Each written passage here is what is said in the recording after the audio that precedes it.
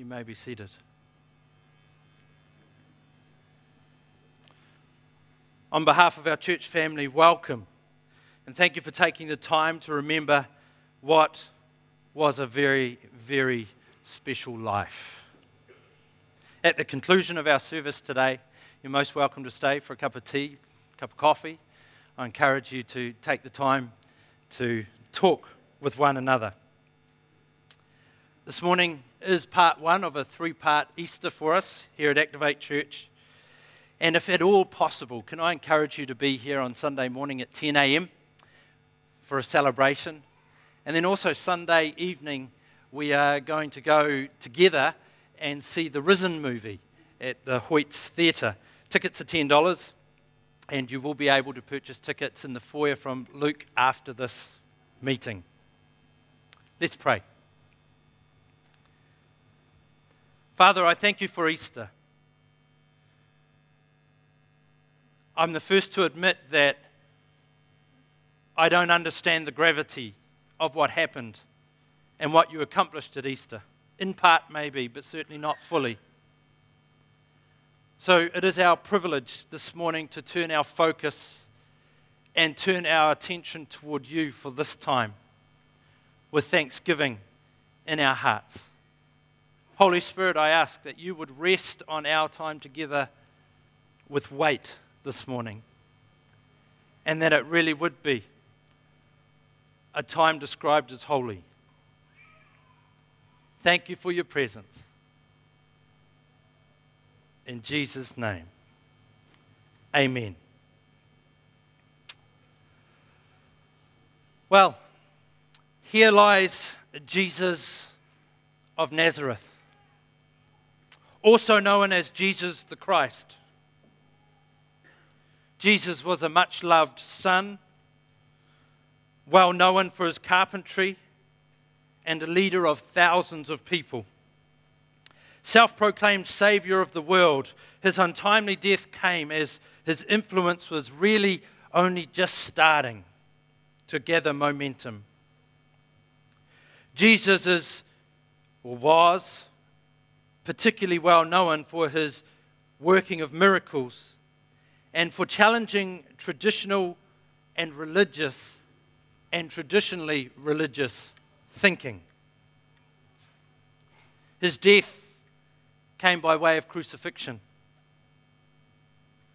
That is, he was beaten severely and then nailed to a cross. Today we turn our thoughts towards this God-man who had no crime. He allowed himself to die as the ultimate act of love for all humanity. I'd like to invite you to stand and sing with us. You'll find the words for the songs inside your order of service.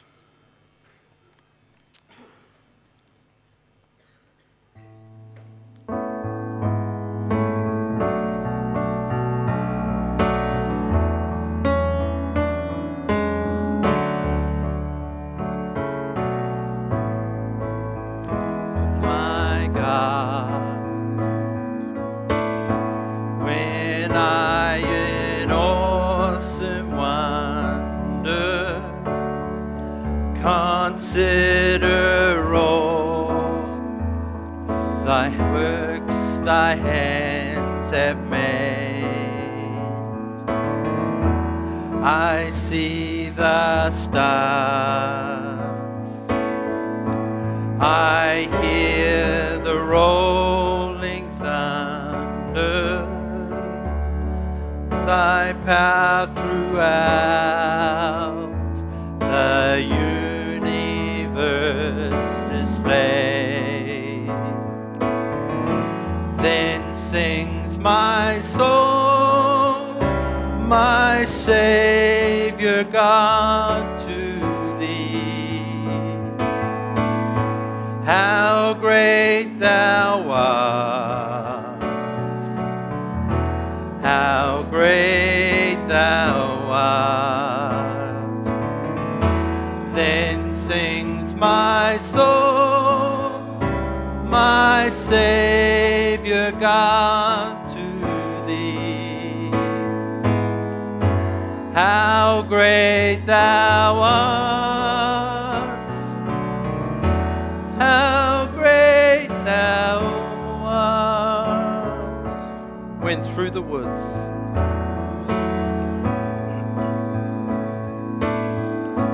and forest glades I wander, and hear the birds swing seedly in the trees. And I look down from lofty mountain grandeur and see the brook and feel the gentle breeze. Then sings my soul, my Savior God, to thee.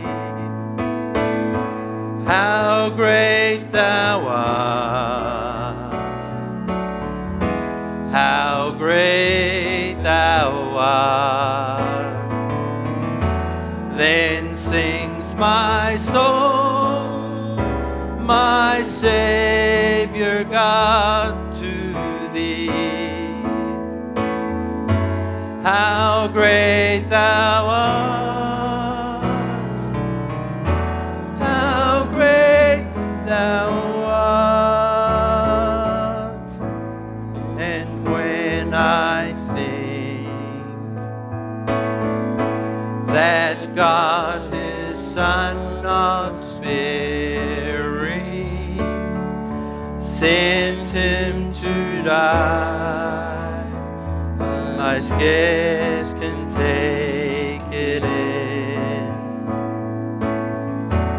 that on the cross my burden gladly bearing, he bled and died to take away my sin. Then sings my soul, Then sings my soul, my Savior God, to thee. How great thou art, how great thou art. Then sings my soul, my Savior God, to thee. How great thou art, how great thou art. When Christ shall come with shouts of acclamation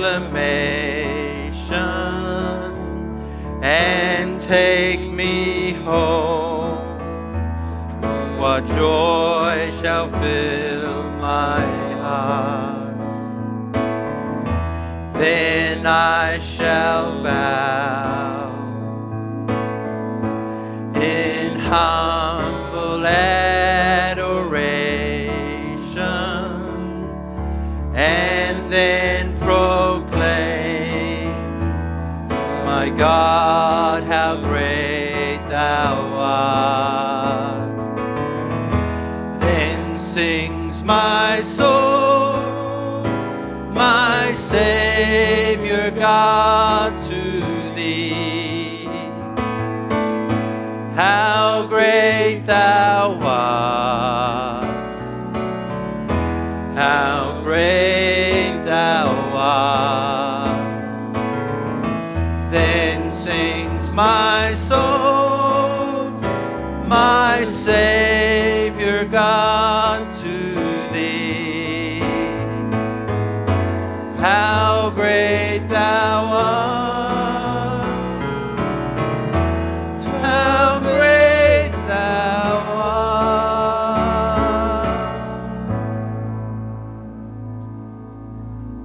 may be seated.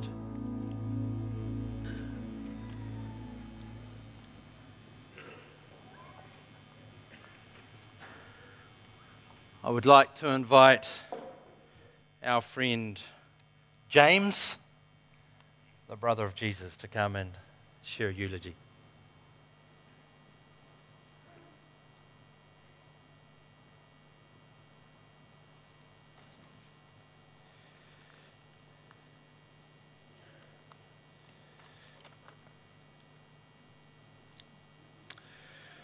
Good morning. On behalf of our family, thank you for being with us today. My name is James and I'm Jesus' younger brother. And on behalf of our family, I share you this eulogy of Jesus' life.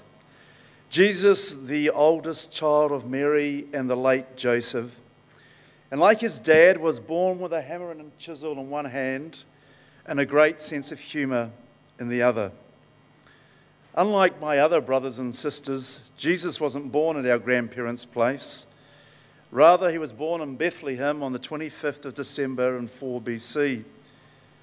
Mum and Dad said Jesus' birth was unlike any other they'd ever seen or heard ever before.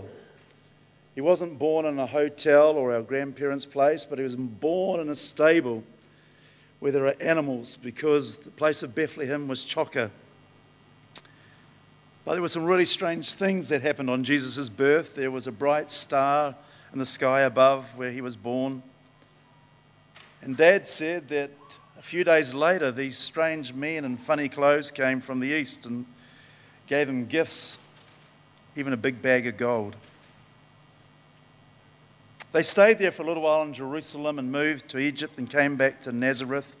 And Jesus went to the Nazareth primary school. He got on well with his friends, enjoyed sport. His favourite sport was javelin throwing. He won the school competition for 3 years in a row. He was excellent at it. I think what made him so good is not only did you have to throw javelins, you had to make them. And our dad was a master carpenter.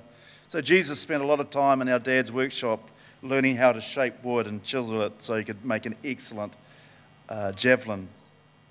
Then Jesus went on to attend Nazareth High School, where we had to learn the Torah. That's the first 5 books of the Old Testament every day. I was just amazed at Jesus. He would learn it faster, recite it faster, memorize it faster than anybody else. It was like you'd think he'd almost had written it himself. Around the time that Jesus was 12, we would go to Jerusalem to celebrate Passover as a family. And the journey was long and the roads were dusty and grimy, and I really never liked these walks because we get this thick dust in our sandals, but I was always excited to go. On the way home, my parents thought that Jesus was hanging out with cousin John, but that evening they couldn't find him, and so they made their way back to Jerusalem, and there was Jesus talking with the religious leaders about the things of the Old Testament. My mum wasn't very happy, and nor was my dad. And Jesus said, "I'm about my Father's business." And my dad scratched his head and thought, "I'm a carpenter. What are you doing in here?" But I wasn't surprised at all that Jesus could hang out with the religious leaders and really have them stumped with some of the things that he knew.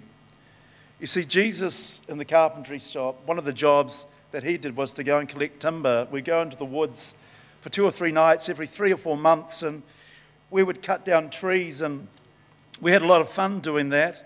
But at night we'd light a fire together and just sit around the fire and talk and joke. And we would talk about the Bible and some of the hard questions that I had there, and he could always answer them. Jesus' fame as a carpenter went far and wide, and we got invited to many weddings, not because we knew these people, but because people wanted Jesus' furniture. And so it was quite good to be on the wedding list, knowing Jesus was going to make good furniture. In fact, he made all sorts of things. One of the favourite things I liked that he used to make was wheelbarrows, because I used to sit in them, and he used to sort of run me around the neighbourhood on these wheelbarrows. And this old lady didn't like it because she used to think we were going too fast. And one day we had a pothole and out I came, and we just laughed our heads off altogether. But something happened in our family when Jesus was about 25. Our dad, Joseph, died, and Jesus took over running the carpentry business. And by this time, Jesus was a master carpenter himself, and I was now working in the business. But I could tell Jesus had other business to do. So he said to me, James, I'm giving you 5 years to learn how to become a master carpenter, how to run this business, and then I'm off doing other business, telling the world what God is really like. And when Jesus turned 30, some really interesting things happened. Our cousin, who we really enjoyed his company, John, was killed by Herod, and things really changed for Jesus from that time on. He started doing miracles around the place, and we would get invited to all these weddings to bring furniture, and then he got invited to one wedding in Cana, and I was there with him this day, and our mum came up to Jesus and said they've run out of wine, and Jesus said, well, let them sort it out, and Mum said, no, you've got to sort it out. So I thought, well, this is going to be interesting. So Jesus said to the guys that were handing out the drink, just get some jars and fill them up with water and then take it to the MC. And so that's what they did. And then the MC put his cup into the jars and he went, wow, this is the best wine I've ever had at a wedding. Usually they give the best wine at the beginning and leave the less quality to the end, but you've done it the other way around. Jesus came over to me and said, you just watch all the extra wedding invitations we're going to get now. We had a great laugh about that. I really love Jesus' sense of humour. It's one of the things I'm going to miss most of all. He was so good with his hands as a carpenter, and he was so funny to be around, and he always made me feel really good. But as I was running the business, he was out there doing the business of telling people about God. He thought that was a good thing to do. I didn't always get that, but he was doing good things. And then I would read about him in the newspaper, and there would be these sort of headlines: rock star rabbi feeds 5,000. I'm going, wow. And then there was our close friend Lazarus who died, who Jesus rose from the dead. And I'm going, flip. Was my brother a prophet, or is he even God? This is incredible. The newspaper would have other amazing articles like the A-lister from Nazareth is in town. Come and be made well. It was great to see all these headlines, but all these other headlines turned up too about the religious leaders that really were getting angry and mad at Jesus. And one of the headlines read, Jesus said, destroy this temple and I will rebuild it in 3 days. Well, that got the religious leaders really ticked off, and I knew my brother was in serious trouble. I tried to tell Jesus just to cool it off a bit, but he said, you leave my business to me and you look after your business. Okay, you're big brother, you know what to do. So this last week's been incredibly tough for us as a family. It's been incredibly tough for me to watch my brother go to trial for something, to be accused of things that he's never done, to be whipped, to be mocked, and finally to see him on a cross. We just feel absolutely numb. We're absolutely bewildered. I think about what my parents said when Jesus was born, when people came and said, this is the Saviour of the world. And I guess what has really done it for us and done it for me is, here's the Saviour on the world, and yet Jesus is on the cross and he says, it's finished. It's finished. And that's how we feel. It's finished. I don't know what we're going to do or where we're going to go, but thank you for your support today.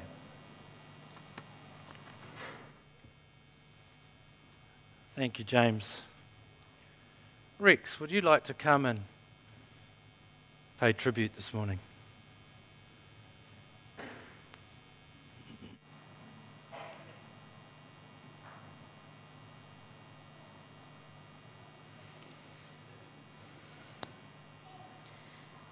Jesus was a truly remarkable man. And the thing that impressed me most of all about him was that he was able to change the atmosphere wherever he went. It didn't matter what had been going on before or who had been dominating the scene. The moment Jesus appeared, he changed the whole atmosphere. Wherever he went, he created an environment of hope, of faith, of joy. His presence transformed the situation into his terms. He was like a king ruling in his own domain, just carrying dignity and taking control. And when he spoke with authority, things happened. There were exorcisms and healings and miracles and restorations and resurrections. People raised from the dead back to life again. I remember Jesus as the one who brought heaven to earth. Thank you. Rachel, would you like to come and pay tribute this morning?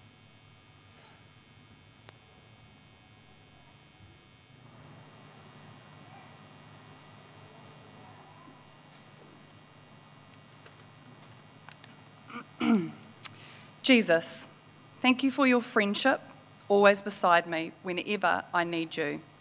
You are always there, ready and waiting with your arms open wide. I love it that I am never alone. You never leave me, always with me through good times and bad. Thank you for your honesty, which teaches me to be honest. A quiet word in my ear about a word to say or a tongue to hold. Thank you for your sense of humour, making it okay for me to laugh too. Thank you for your discipline, the gentle chiding or the firm smack that reminds me of the right thing to do.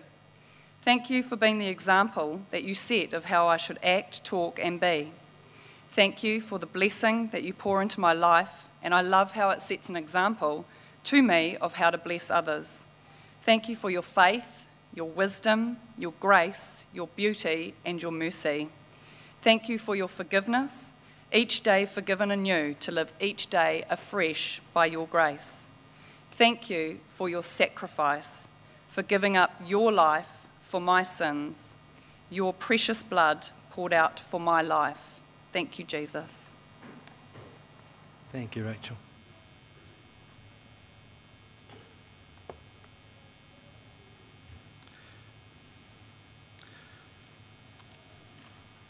On your order of service, you'll see on the back, it's a little small, I'm sorry, because we wanted to fit it all in so you could think about it later.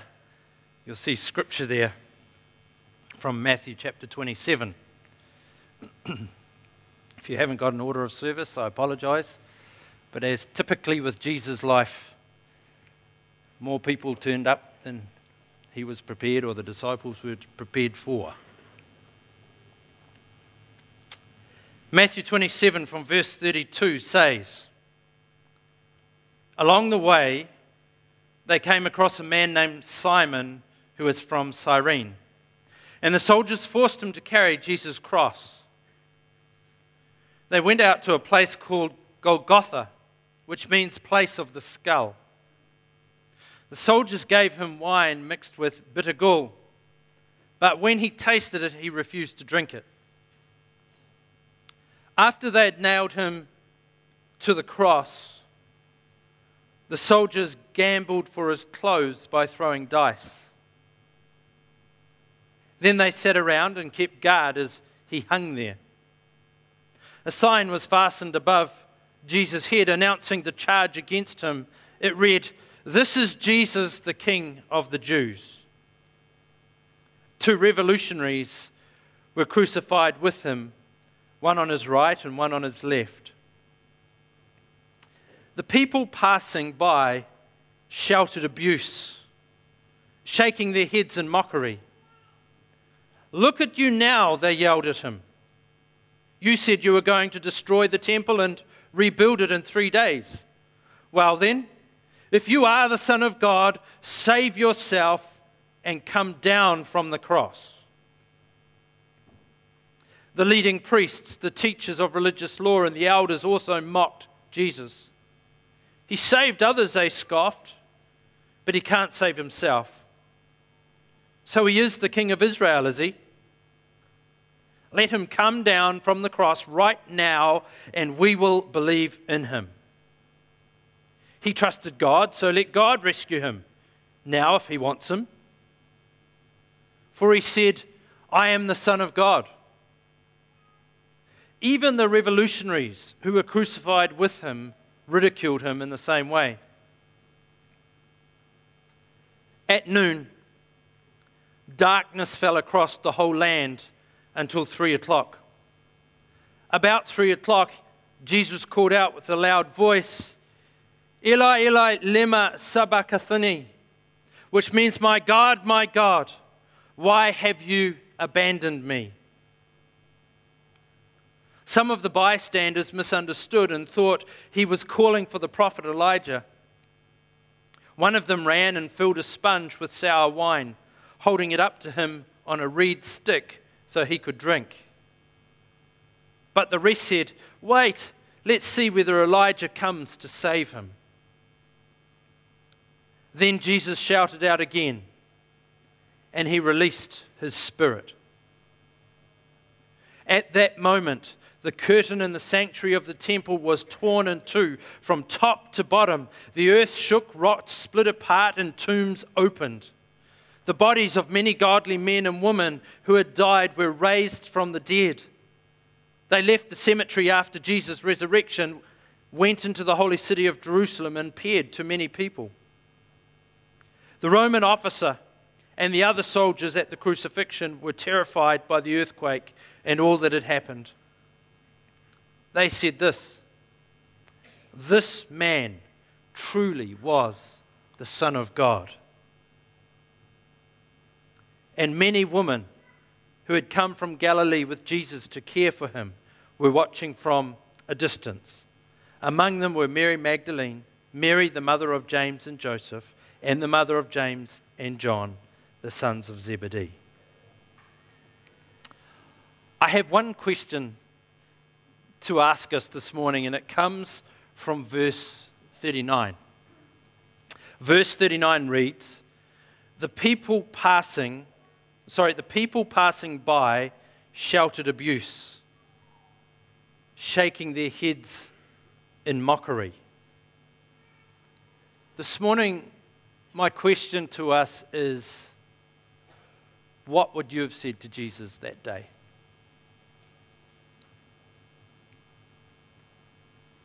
You see, public opinion was pretty intense. What do you think you would have said to Jesus that day if you had walked past the cross?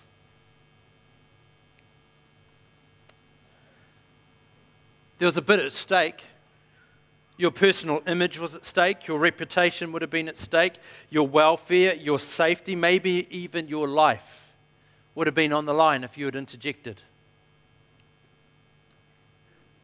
If you had expressed a different opinion to that of the crowd, you really would have been risking your life.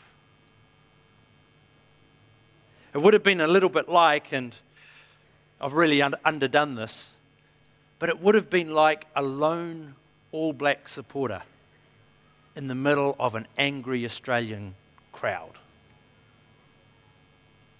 Or maybe even worse than that, it would have been like a lone vegetarian protesting against eating meat at a massive South African braai. You really would have had your life in your hands. What would you have done?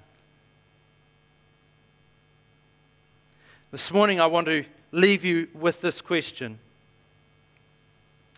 What would you have said if you walked past Jesus that day? What would you have said if you walked past Jesus that day? Can I invite you to stand with me, and we're going to sing the second of our songs this morning. Here I Am to Worship.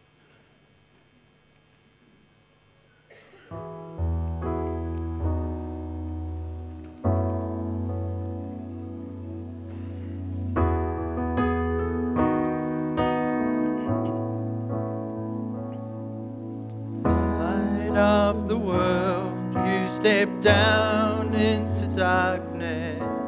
Open my eyes, let me see beauty that made this heart adore you.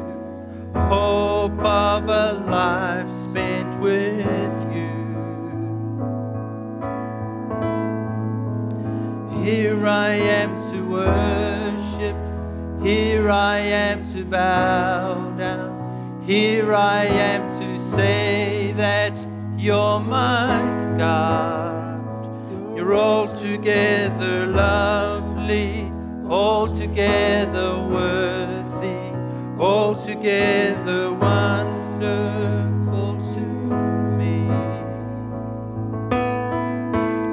King of all days, oh so highly exalted, glorious in heaven above.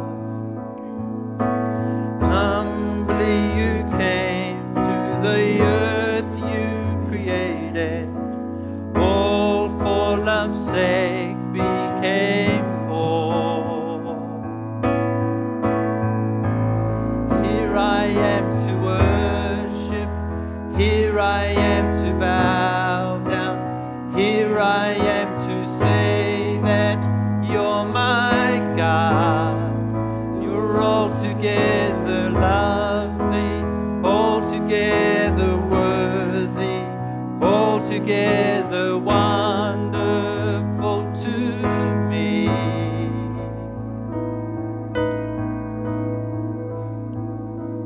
I'll never know how much it cost to see my sin upon that cross.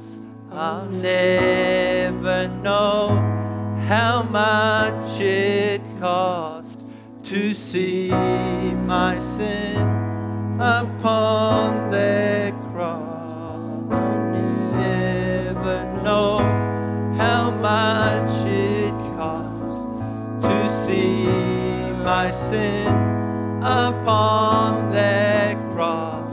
I'll never know how much it cost to see my sin upon that cross. Here I am to worship, here I am to bow down, here I am to say that you're my God. You're altogether lovely, altogether worthy, altogether wonderful to me.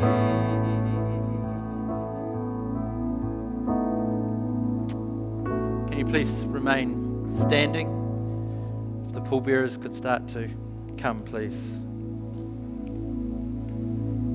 Again, I encourage you to stay for a cup of tea or coffee as we conclude here this morning.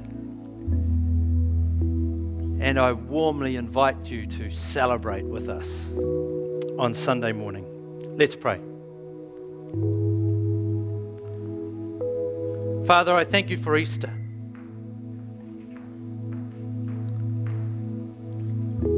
Father, I thank you for what Easter means for humanity. And I ask that this morning would bring something of a revelation of your goodness and the cost that you were prepared to pay so that we can be in relationship with you. Father, I pray your blessing on your peace on every person that is here. And I also ask for a sense of divine peace on every person. In Jesus' name. Amen. I'm going to do the committal in just a moment, and I encourage you as Jesus leaves the building to follow his casket and the pallbearers are going to lay him to rest in the hearse out the front. And can I encourage every person here to take some rosemary and to make it your intention this morning to place some rosemary on Jesus' coffin and say what you would have liked to say if you'd walked past him that day on the cross. Say what you would have liked to say. I encourage every person to do that. For so much as it has pleased Almighty God to take the soul of this dear one from this life, we therefore commit his body to the elements, ashes to ashes, dust to dust, looking to the infinite mercy of God. Amen.